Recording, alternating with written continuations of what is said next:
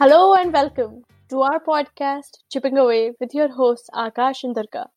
Before we plunge into our topic for the day, let me thank you all for your overwhelming support, encouragement, and your thoughts and comments. Keep spreading the love and follow us on Twitter and Instagram at chippinawayInd and shoot us an email at chippinawayInd@gmail.com.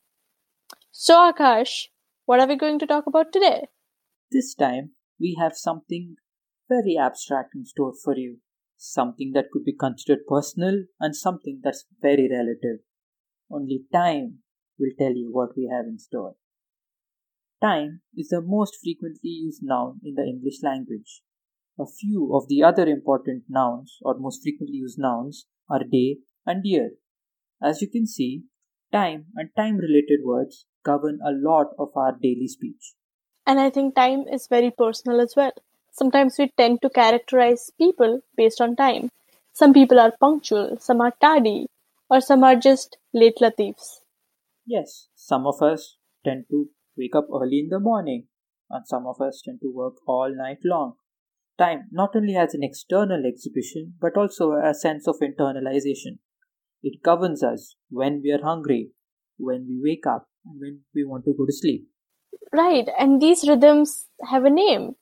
They are called circadian rhythm, right? So this circadian rhythm is internal clock as if by which you make sense of the surroundings and you're in tune with the surroundings and yourself.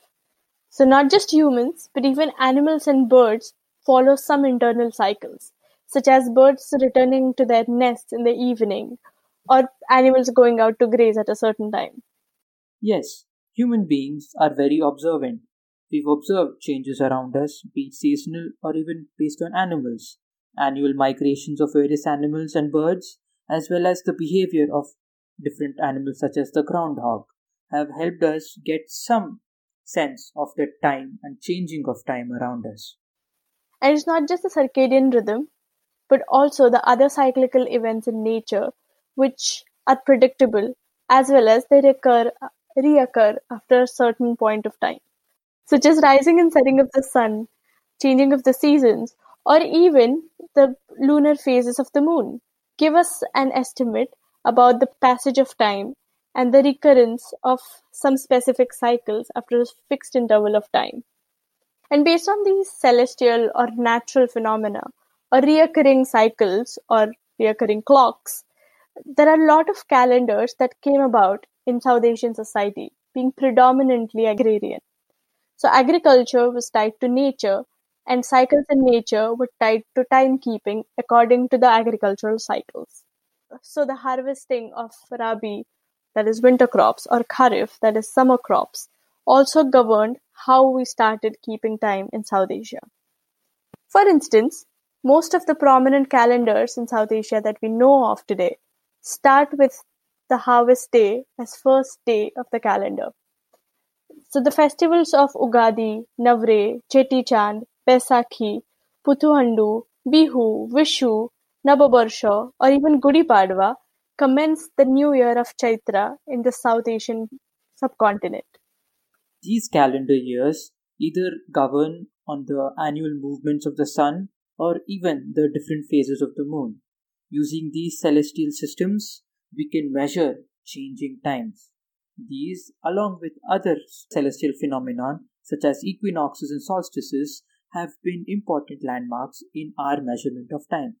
Various archaeological monuments such as Stonehenge and even different temples have some important features associated with these celestial events.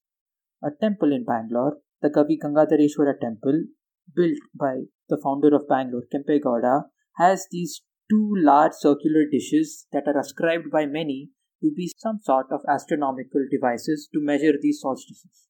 We could add Jantar Mantar to this list. So Jantar Mantar, one in Delhi, one in Rajasthan, were originally conceptualized as observation towers to observe these celestial phenomena and to make astronomical charts.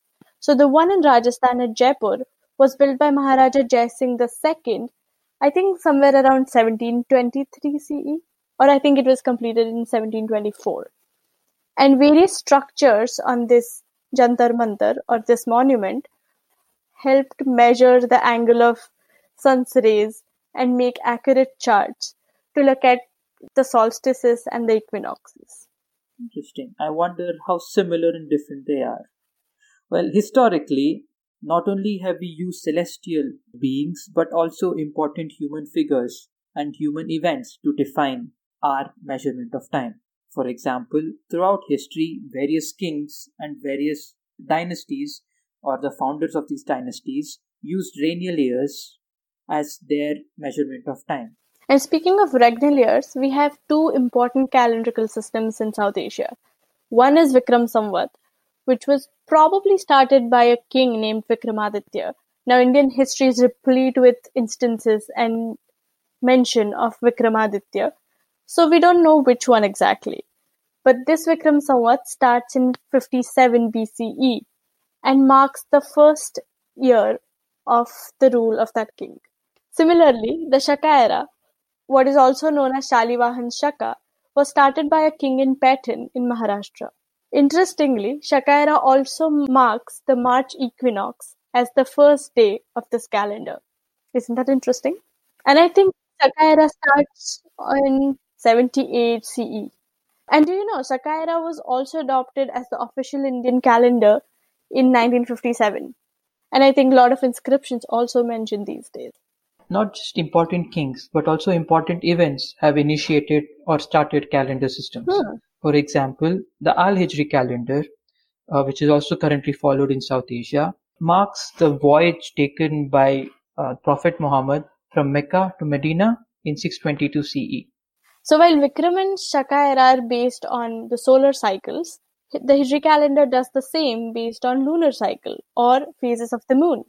Speaking of cycles of the moon and the sun, when we come to smaller measurements, say a day or an hour that we call today, people used various devices in the past before we had our wristwatches and digital clocks to know how time passed. The earliest examples of these are known as water clocks.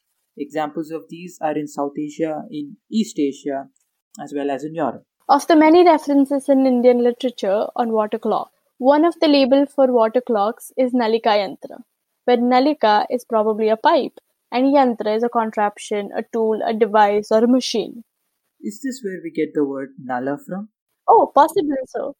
So when it comes to water clocks, there are two variants. One wherein a fixed rate of water flows into the device, and two where a fixed rate of water flows out of the device. Oh, and I have a story about water clock. So in medieval India, approximately around 12th century, the mathematician Bhaskaracharya devised an elaborate water clock that was to measure the exact moment or the auspicious time when his daughter could get married.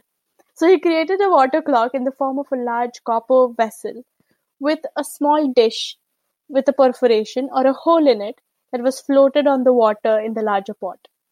So the idea was that the water would enter the dish, make the dish heavy, and finally the dish would sink at the bottom of the copper pot, making a ting sound. Ting!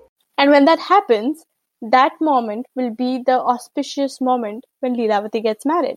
However, our curious Leelavati peeped inside the pot to see how far the dish had sunk in. So I guess she was very eager to get married. I would guess so. And when she peeped in, one of the pearls from her necklace fell into the dish and blocked the tiny hole in the dish. Oh Lord! So no water could enter, and the dish did not sink further, making the ting sound. So the auspicious moment was past, and Leelavati remained unmarried. However, Bhaskaracharya was no ordinary man. He later wrote a whole compendium on mathematics and titled it Leelavati. So she did not get married in the end, or did not get a husband, but she got a book named after her. At least that was nice. Well, at least she got a book named after her. If not a husband. Speaking of husbands, in medieval times, people used to use sand to measure time, like how we have the modern day hourglass.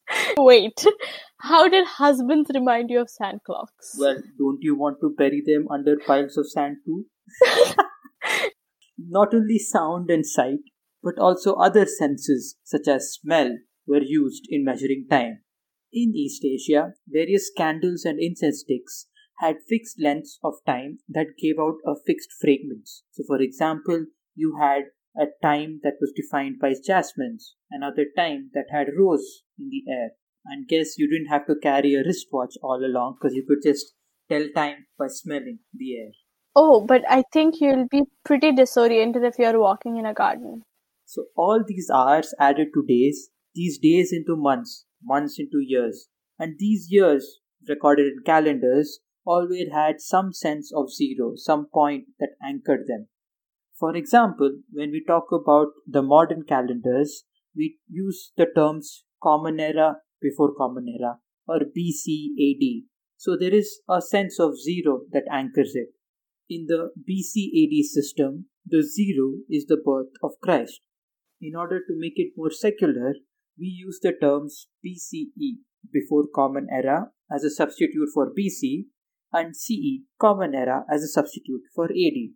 So if you're using a different calendar, except for the one we're currently using, say for example, the Vikram era, because its zero is 57 years before our zero, instead of 2020, we would be in 2077.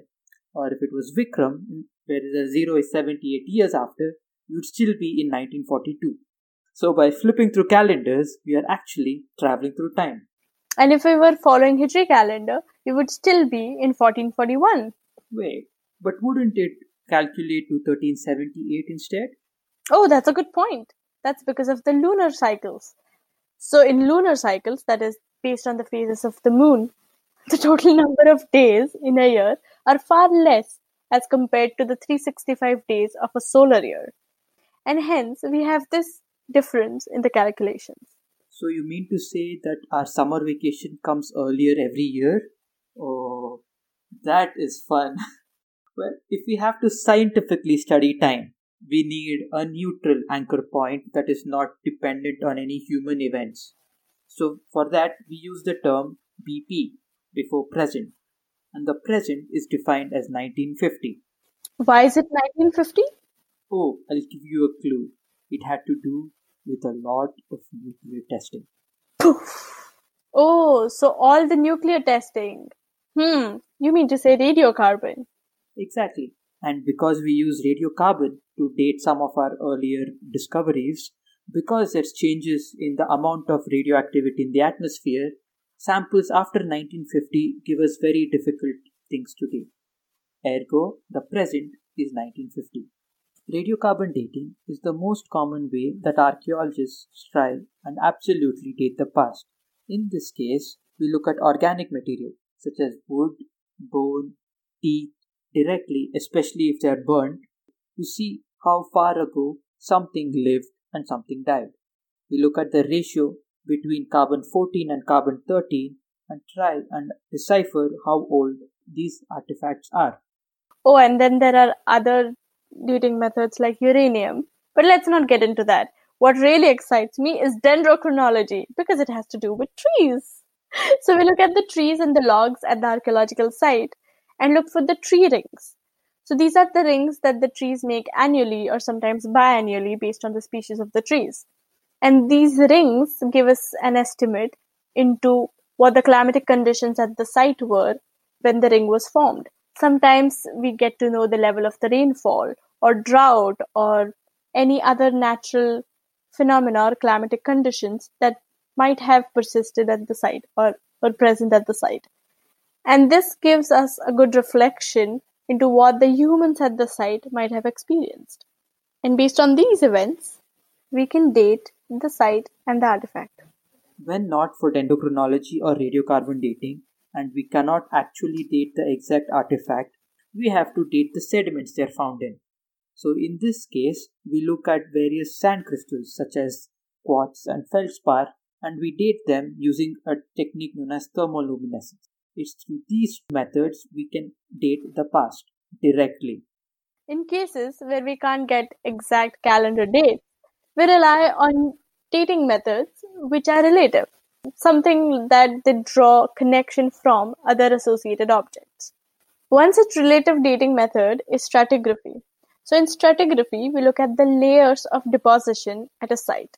What that actually means is that the material that was deposited at a site before will form the lower layer, and the material that is newer or later in time will sit on it, making it a new layer on top of it. Say, for example, you've gone out of town for a few days, and when you come back, outside your doorstep, you find newspapers and letters all piled up. Usually, the ones that are at the lower level came first, and then it accumulated on top of it. So, for example, the newspaper at the base would be the oldest, and the newspaper on top would be the most recent.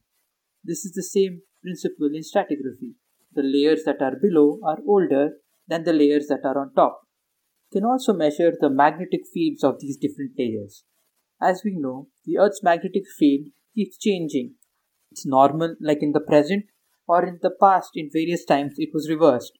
So, if we can accurately measure the magnetic field of these different sediments and layers, we can kind of understand if it was closer to the present or sometime to the past. And we can also look at the artifacts at one site or various sites together and study it in comparison to each other to form a series. This is called as a series dating. We can understand the chronology of these objects, looking at the stylistic development, the artistical changes, or even the changes that come with the use of material, tools, and various regional currents. For instance, if we take a look at sculptures, let's say from Gupta period, the pre-Gupta sculptures would have different bodily proportions for sculptures than the Gupta period and the later ones. The facial expressions sculpted in the sculptures might also look different based on the regional style. Once we know standard style of a region based on the time period, we can estimate what comes first and what comes later. But obviously, this needs a lot of pooling of resources and a team of experts to form such standardized sequences. So, you mean to say the trajectories of development can also help you understand how old an artifact is? Very much so. Oh, that's interesting. So, on that note, I think it's time to call it a wrap. Indeed. Well, I guess it's time to say goodbye then. But we'll be back again after a fortnight with a new episode of Chippin' Away. In the meantime, follow us on Twitter and Instagram at chippinawayInd and send us an email at chippinawayInd@gmail.com. Ding!